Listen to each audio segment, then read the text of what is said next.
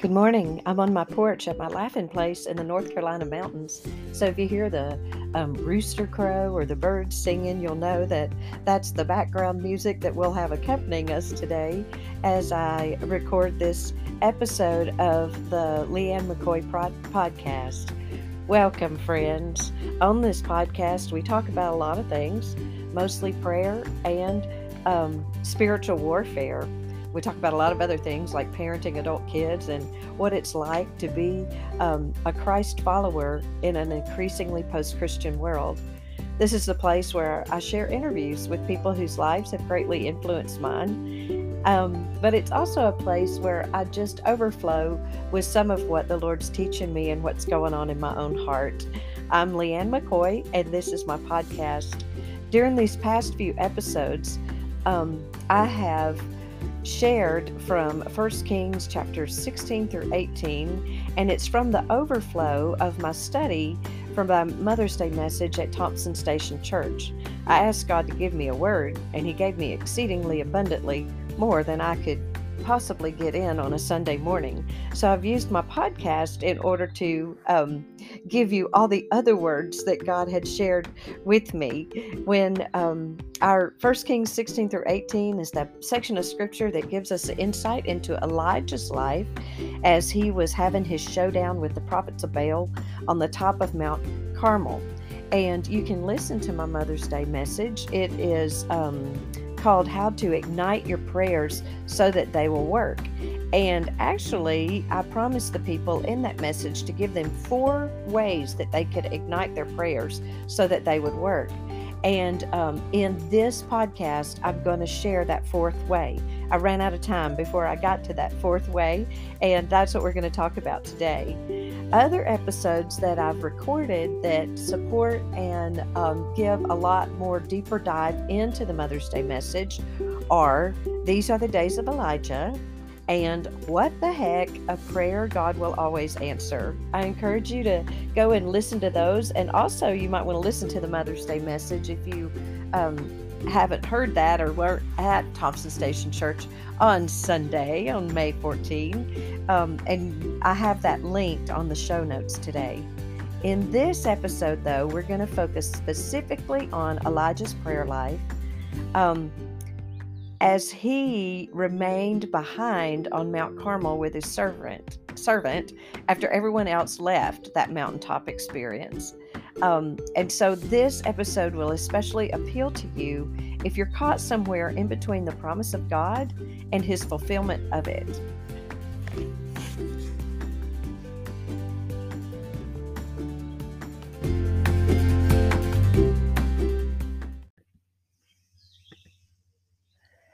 If we take a look at 1 Kings 17:1, this is where we get to know Elijah. Now Elijah, the Tishbite, from the Gilead settlers, said to Ahab, As the Lord God of Israel lives, I stand before him, and there will be no dew or rain during these years, except by my command. This is the first time Elijah's mentioned in the Bible, and today he's known as one of the greatest prophets and miracle workers in the Old Testament. He's actually one of the 2 prophets who make a New Testament appearance when he visits with Jesus at the Mount of Transfiguration. Do you know who the other one was? It was Moses. Not only is Elijah revered in Christian circles, but also by Jews and Muslims alike. But here in 1 Kings 17:1, he's simply a Tishbite from the Gilead settlers. How many of you are just Bob from Spring Hill, or Mary from Franklin, or Jared from Columbia? Those are the towns that are near me. I'm thinking that because you might be Sarah from Boone, or Linda from Woodstock, Mike from Gainesville, because you're listening to this podcast, God's got a whole lot more in mind for you than simply that you are you from that place. We meet Elijah here, but this is just our starting place. Boy, did God have some adventures for him. There are a few things I can surmise from this one verse in 1 Kings 17:1. I would assume that Elijah was brave, or that he had more fear of God than he had of the wicked king Ahab, and that he was gutsy. Brave because he had an audience with the king, gutsy because he said what God wanted said without mincing the words. All these things, bravery, fear of the Lord, and being gutsy, paved the way for God to use him to demonstrate his presence, power, and passion later on at Mount Carmel. But we take our journey with him to that mountain, let's check out what James in the New Testament had to say about Elijah. In James 5:17 and 18, we read, Elijah was a man with a nature like ours, just like us, are my words for that. A nature like ours, just like us. Yet he prayed earnestly that it would not rain, and for 3 years and 6 months it did not rain on the land. He prayed again, and the sky gave rain, and the land produced its fruit. How about that? Elijah was just like us, and yet he prayed earnestly. We only see Elijah announcing the drought. We don't see his earnest prayer. But James tells us that it was there. Can you imagine what Elijah's prayer life might have been?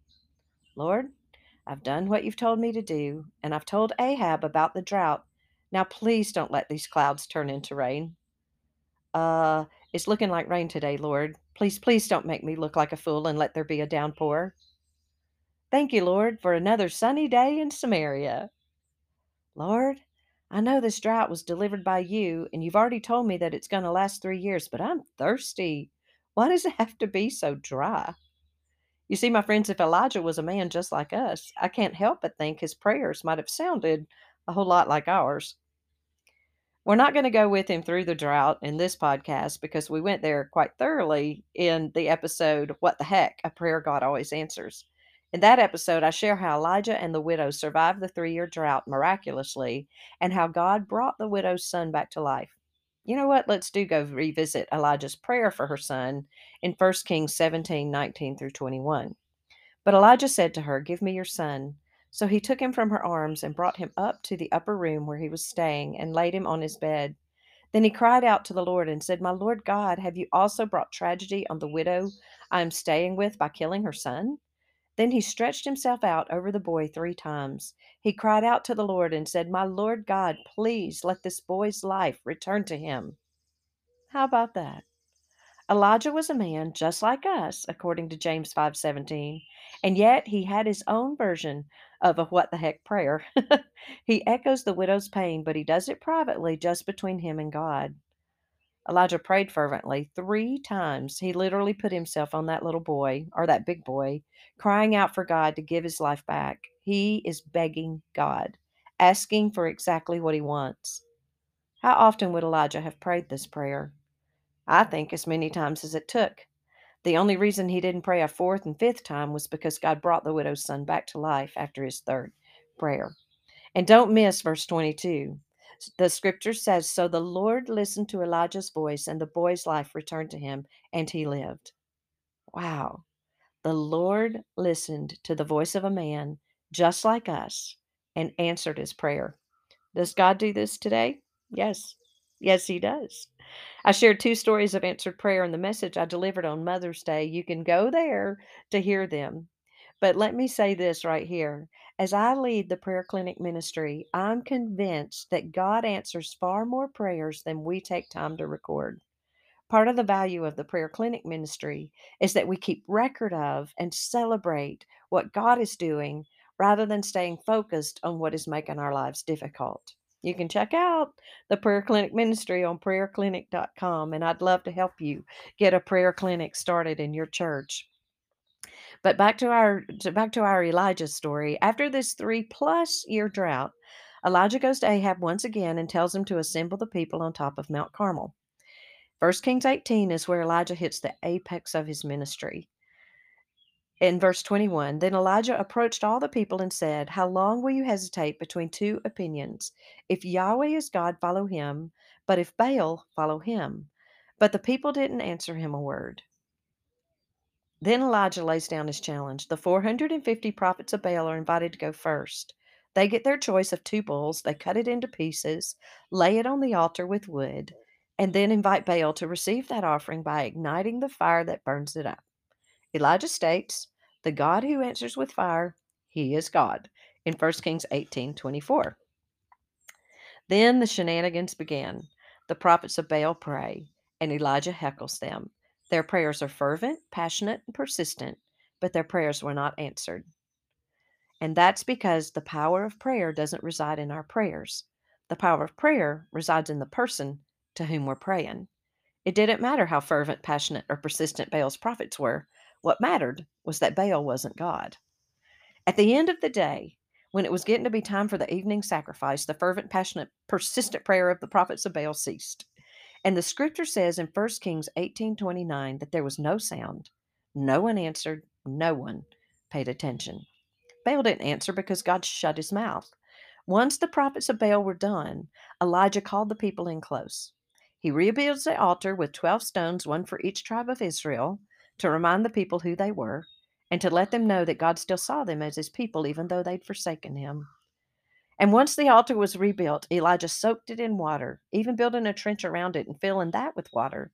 Then he prayed a simple 58 words. At least there were 58 words in the Christian Standard Bible where I was reading. And this is what they are in 1 Kings 18, 26, and 27. Lord God of Abraham, Isaac, and Israel, today let it be known that you are God in Israel, and I am your servant, and that at your word I have done all these things. Answer me, Lord. Answer me so that this people will know that you, Yahweh, are God, and that you have turned their hearts back. A man just like us, praying words just like these. Then Yahweh's fire fell and consumed not only the burnt offering, the wood, the stones, and the dust, but it licked up the water that was in the trench as well. Can you imagine that? What a sight that must have been, the fire of God falling from heaven in response to a simple prayer. The people saw it, they fell face down, and they said, Yahweh is God. Yahweh is God. And after this, the people went and annihilated the evil in their midst. It's quite barbaric in scripture as they killed the prophets of Baal. But the truth of the matter is that when our eyes are open to spiritual truth, we can better see and understand how important it is to get rid of the evil in our midst. You might think the story ends here, but it doesn't, because it wasn't fire that the people needed, it was rain. Elijah assured Ahab that rain was coming and he sent him on ahead. Then Elijah went back to the top of the mountain where God had just shown up and he bowed low with his head between his knees. I think the people had gone home, and this time Elijah was all alone with just God and his servant. It's not a showy thing now. There are no crowds, there's no drama, no bells and whistles, no smoke machines, no amazing worship. It's just Elijah and the Lord and his servant. My friends, prayer is tough. Praying through to a breakthrough is tiresome, it's tedious, it's dull, it's repetitive, monotonous, and hard work. This time we don't get to know what Elijah prayed, but we do know what he wanted God to do. And we know God intended to do it because God had already told Elijah the drought was going to last for 3 years, and now it had been 3 years and 6 months. The Israelites were overdue for rain. Do you know how hard it is to pray when you've got a promise and a passion, but you're missing a response? Elijah sent his servant to watch for a cloud. You can actually see the Mediterranean Sea on a clear day on top of Mount Carmel. I've seen it. I've been fortunate enough to be there on a clear day. And this must have been a clear day, even though Elijah was praying for rain. God had just done the miraculous. It was quite the show. But now Elijah needed him to make good on his promise. And God didn't do a thing. 6 times Elijah thought he might have arrived at a breakthrough, and 6 times his servant returned to tell him, there's nothing. Maybe you'd have to be asking God to do something he's promised to do, and maybe you'd have to live with the reality that he's not doing it yet to appreciate Elijah's posture. He was huddled on the ground at the foot of the place God last showed up, with his head between his knees, knowing that it's a picture of the desperation in his soul. But did Elijah stop praying? No. He was determined to push. Elijah was going to pray until something happened. There was no quit in him. Elijah lived a praying life, and therefore Elijah experienced answered prayers. He allowed those answered prayers to fuel his faith. He knew to whom he was praying, And he didn't pitch a fit when the servant brought him bad report after bad report. Elijah prayed until God answered. The fourth way to ignite your prayers so that they work is to push. Pray until something happens. And on the seventh time that Elijah sent the servant came back, he reported, "There's a cloud as small as a man's hand coming from the sea. Go tell Ahab, you better get going to Jezreel before the storm stops you." And sure enough, scripture tells us in 1 Kings 18:45, in a little while, the sky grew dark with clouds and wind, and there was a downpour. My dear listener, if God's given you a promise and it's beginning to wear thin, take a seat at the last place He showed up in your life and pray until something happens. What's that I see? Is that a cloud in the distance? Your shower of blessing is on its way.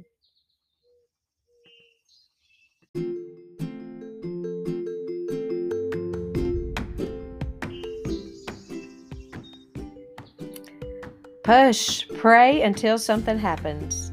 My friends, I have a few books you might find helpful as you journey through your push season. A Woman's Guide to Hearing God's Voice was written in one of my push seasons of life. In it, I journey through several situations in Scripture where God seemed to be absent in some really good people's lives. Those chapters are titled, "Where Was God When Hezekiah Was Being Good?" and "Where Was God When the Disciples Were in the Boat?" And I also discuss what to do when God doesn't seem to be good in our lives. Another book you might enjoy, one that I wrote a while back, is "Oh God, Please Help Me With My Doubt." I have a great story about this book. My writer's complimentary copies of the book arrived at my house the very day my doctor told Tom and me that I had only a 35% chance of not having cancer return in the next 5 years. And this was just 6 weeks after surgery to remove half my liver. We were processing that news when we got home, and I saw the books. It's always a special moment when you see your book in print. I sat on the back porch and I flipped through the pages. And at the end of "Oh God, Please Help Me With My Doubt," I'd written chapter after chapter assuring us that God is there even when we don't feel His presence. The chapters include when you doubt God's love, when you doubt God's power, when you doubt God's wisdom. You can purchase these books and more on my Leanne McCoy website. I invite you to go there and see if any of my books might become companions to you as you pray until something happens. Thank you for taking this amazing journey with me in 1 Kings 16 through 18. Please share this podcast with anyone who might be encouraged by listening to it. I look forward to being with you next week.